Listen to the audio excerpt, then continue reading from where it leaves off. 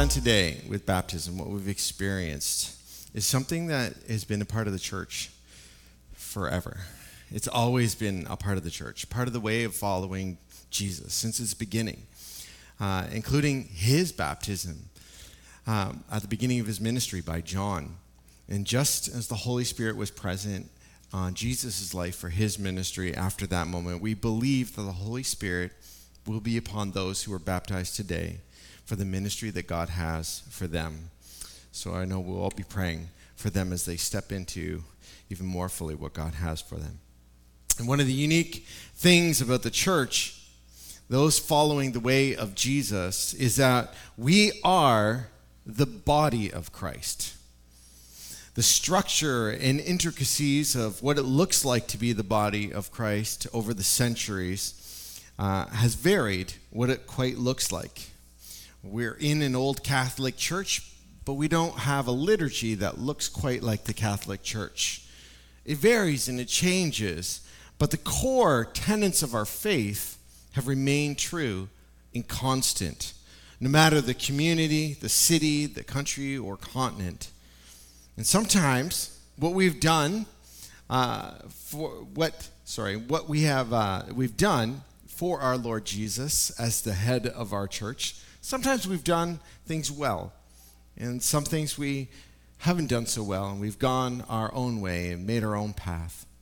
And God, though, he seems to be able to realign things as he needs when things get out of hand, or when weaknesses that we have or our failures get too big. He has the ability to refocus the church on its core mission. And in that light, as I mentioned the word church throughout the message today, what I want you to hear isn't just church in general, but hear church leadership, both here in a local church and local churches in our area, but even on bigger levels, national levels, international levels of running the whole idea of what the church is today. But hear church leadership, not specifically you as the church. Because an area of feedback that church, meaning church leadership in Canada, must receive is the cry from its congregations to do a better job helping followers of Jesus live out their faith in a secular world. To be fully Christian around their coworkers, around their friends, around their neighbors, around family members. To fully live out what it means to be that follower of Jesus with people who believe something completely different. Because in reality, the church has done some things to help. For instance, in the past 30 years of church, we've had more information regarding theology, regarding faith, regarding purpose than ever before. And yet, we are also increasingly confused regarding it as well. So when we say purpose, what we mean is that you know and you live God's call for your life. Whether you knew it or not, your purpose is a contested space. It's a place where both God is at work trying to clarify that purpose, and the enemy is at work trying to confuse it.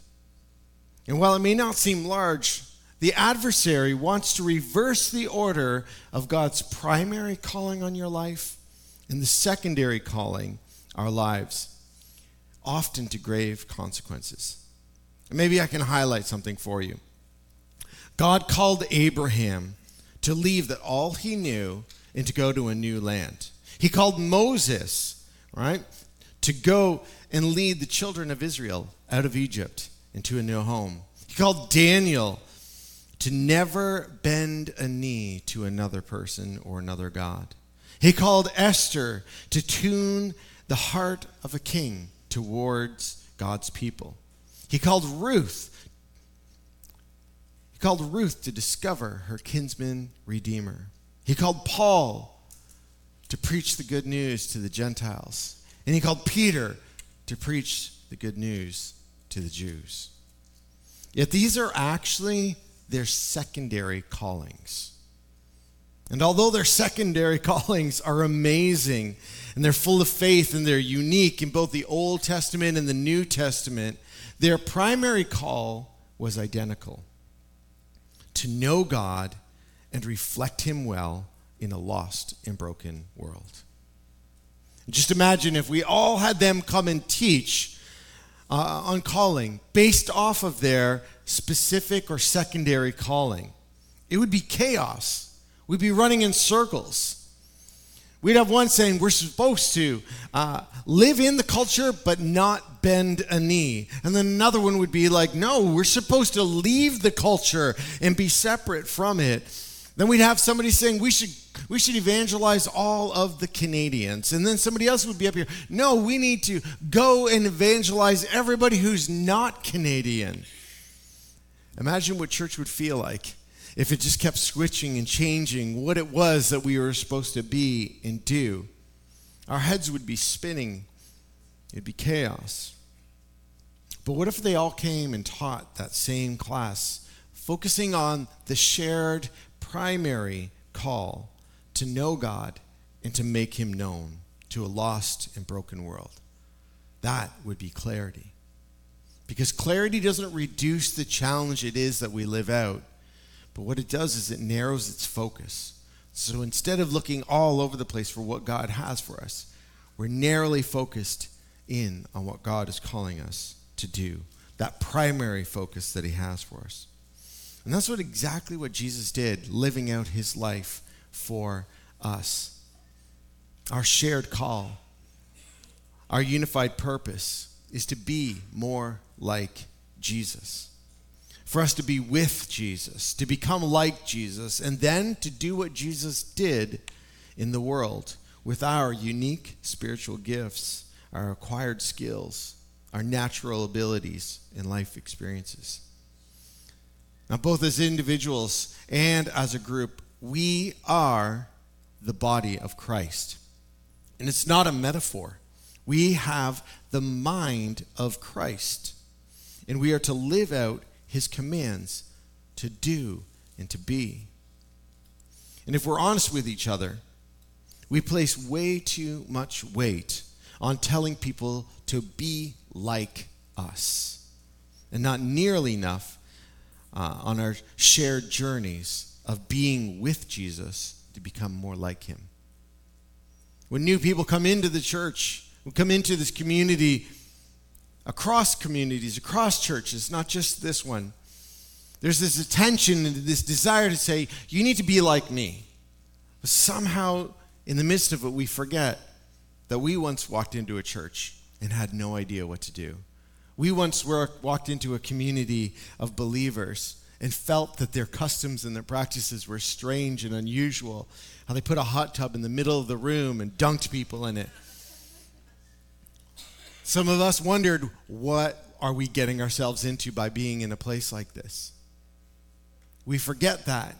And we say, no, you should behave like me when I come into church and know exactly what to do.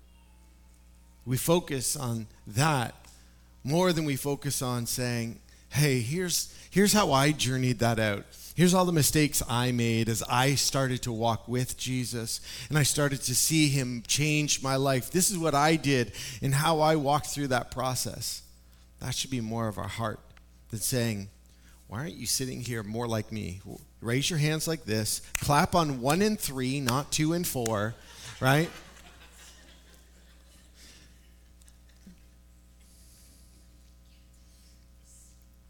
We overcome the adversary by what? We overcome him by the blood of the Lamb, Jesus, and the word of our testimony. When we testify of what God has done in us and for us, when we share the gospel, the good news of what Jesus has done for so many over time, that is what brings change. And this is just how the Apostle Paul taught the church in his city called Galatia about its calling. In Galatians 1, 11 to 12, it says this, "For I would have you know, brothers, that the gospel that was preached by me is not a man's gospel. For I did not receive it from any man, nor was I taught it, but I received it through the revelation of Jesus Christ. Paul met Jesus. And meeting Jesus changed the direction of his life. And this is a gift of grace. It's supernatural. And it's as unique as it is universal.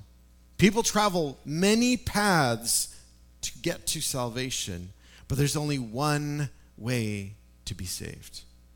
Our experiences may vary and differ in how Jesus comes to reveal himself to us, but it was our shared sin condition that he came to change. Jesus is the bread of life in John 6:35. He is the light of the world in John 8:12. He is the only door in John 10 verse 7. He is the good shepherd in John 10:11. He is the resurrection and the life in John 11:25. And he is the way, the truth, and the life. John 14:6. Paul met Jesus, and meeting Jesus changed the direction of his life. But then Paul gives his testimony. And watch what he does next. He says this, "For you have heard of my former life in Judaism, how I persecuted the church of God violently and tried to destroy it. And I was advancing in Judaism beyond many of my own age among my people. So extremely zealous was I for the traditions of my fathers. But when he who had set me apart before I was born, and who called me by his grace, was pleased to reveal his Son to me, in order that I might preach him among the Gentiles." Listen to what he did. "I did not immediately consult with anyone, nor did I go up to Jerusalem to those who were apostles before me, but I went away into Arabia and returned again to Damascus." It's a crazy story. He's able to share the complete story of his life, the depravity of his life, how he once was going to violent lengths to crush this uprising of Christianity, torturing people and putting them to death because of their belief in Jesus, until he met Jesus personally. And then what did he do? To be like Jesus, Paul privately spends time with him. And don't miss this. It's subtle but critical. Because our call to be with God must be equal to or greater than our call to do for God. The Holy Spirit doesn't only lead you to decide to follow Jesus, but to build a lifelong development in being more like him. Again, the adversary would love to confuse you and get you off track here, where we, stop at a decision. We make a decision for Christ and we say, yeah, I want to be a follower of him. And then we just stop there. We say, I've made my decision. I'm now a follower of Jesus. We're good. I can come to church. I can hang out with people. I can learn their weird customs, things like that. But we just stop. And we learn to fit in. Or we can live from our doing, where we just keep trying to earn what God says he's given us freely. We go like, I need to do more. I need to do more. I need to find new ways to give and new ways to serve and new ways to be a part of this because I don't feel like I deserve it. And so I think I just need to keep working till I earn God's favor or earn my way into heaven.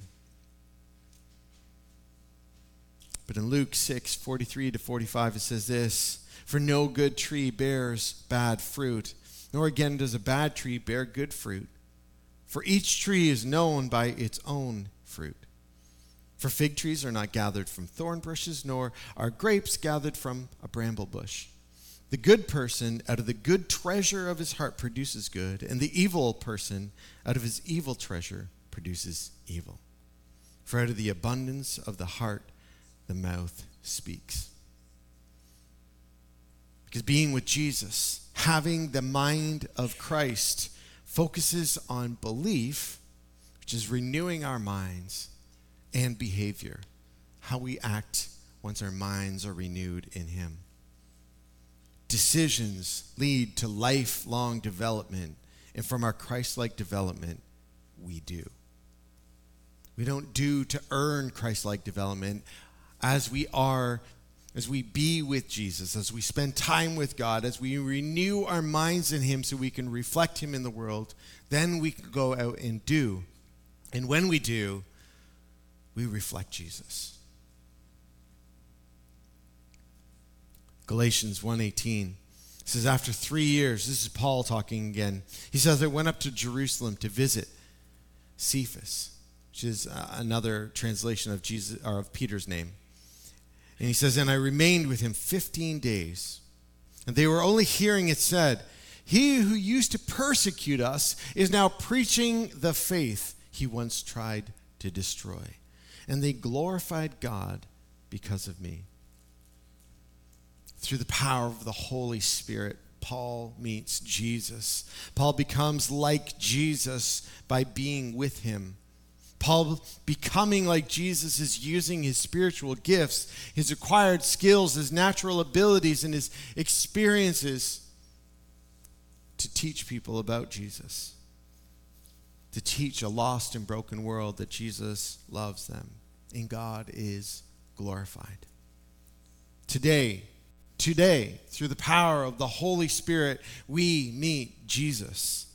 We're introduced to him by friends, by family, by strangers, by the mobile mission. We become like Jesus by being with Jesus. We're in the Word. We're in prayer. We're worshiping him. We become like Jesus, using our spiritual gifts and natural skills, our testimony to share Jesus with a lost and broken world. And today, God is glorified. He is worthy. And again, the temptation is to stop at a decision or to live from our doing. But both lead to spiritual immaturity and deformation.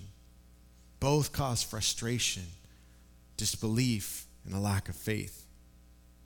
Our shared purpose is to meet Jesus, be with Jesus, become like Jesus, than to live like Jesus in a lost and broken world. I remember one of the first people that I brought to the Lord as a young adult. Steve was his name. And while I was figuring my life out, I didn't know where I wanted to go, what I wanted to do, and I was working at a factory building old-fashioned looking stoves. That's where I was, working on a line. And a new coworker arrived that was similar in age to me, but very different in experiences. He was an atheist with deep convictions.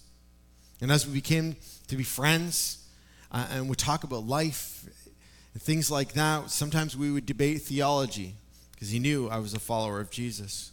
And we'd debate science and all sorts of things like that and get into these friendly but heated moments of debate. And without making a distinct, do you want to become a follower of Jesus moment in those conversations, he was learning about Jesus, learning about faith, learning about purpose, and so much so that it influenced him to become a follower of Jesus. And it didn't happen because I was a minister. It didn't happen because I'd gone through a certain course or I had unique gifts that was used in that moment. It happened because I was being with Jesus. I was spending time alone with Jesus going, I don't know, Jesus. I don't know what to do with my life. I just need to spend time with you to figure things out. And in the midst of that, Jesus was reflected in my life. So whether we're in a factory, whether we're in a warehouse, whether we're in an office, a home, a job site, a school, the very fact that you spend time with Jesus will be obvious. Because spending time with Jesus changes things.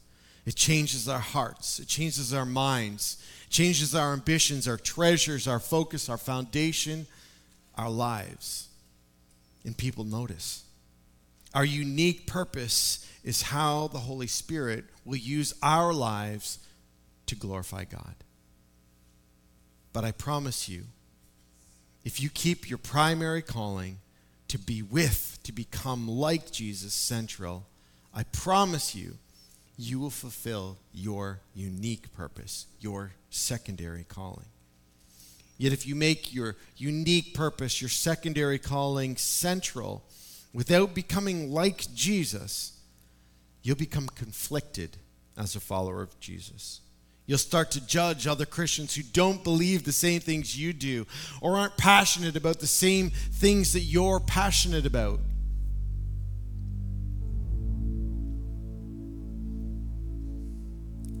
So beyond a decision to follow Jesus, do you need to be with Jesus today?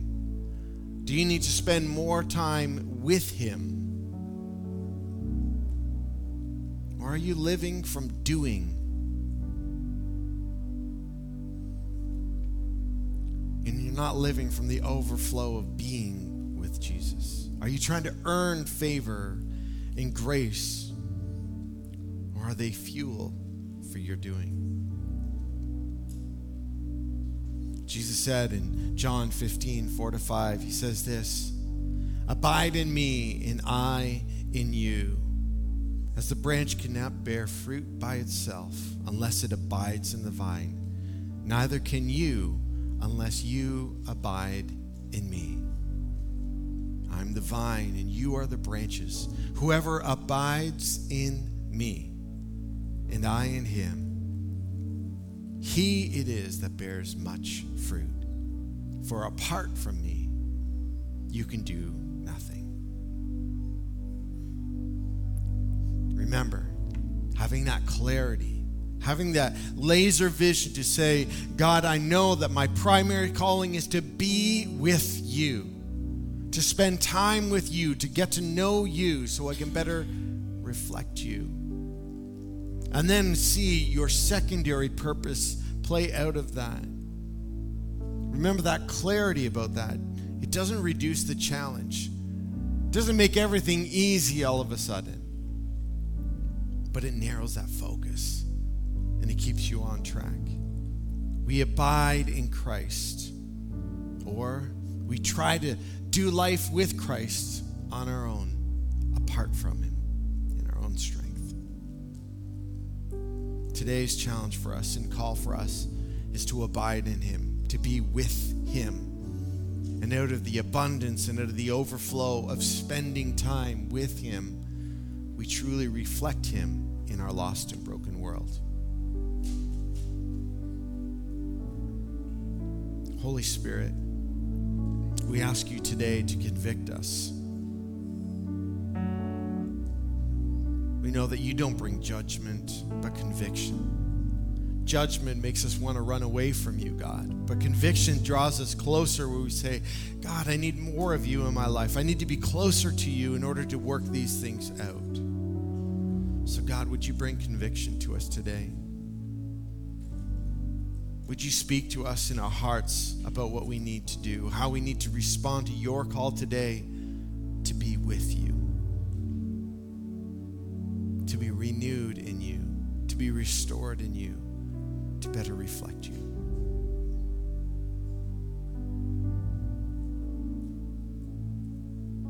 We thank you, Jesus, that you loved us so much, that you would die on a cross for our sins, our brokenness, so that we could be alive in you, just like we saw with our baptisms today.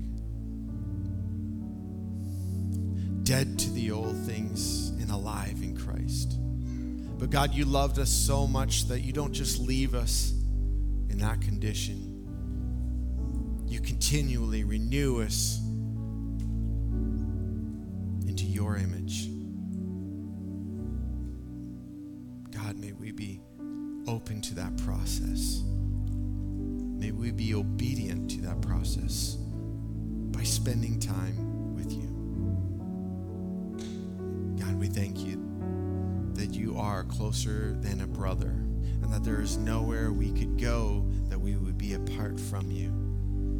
You are so willing to meet with us and to be with us. God, help us to make those steps to prioritize that time to be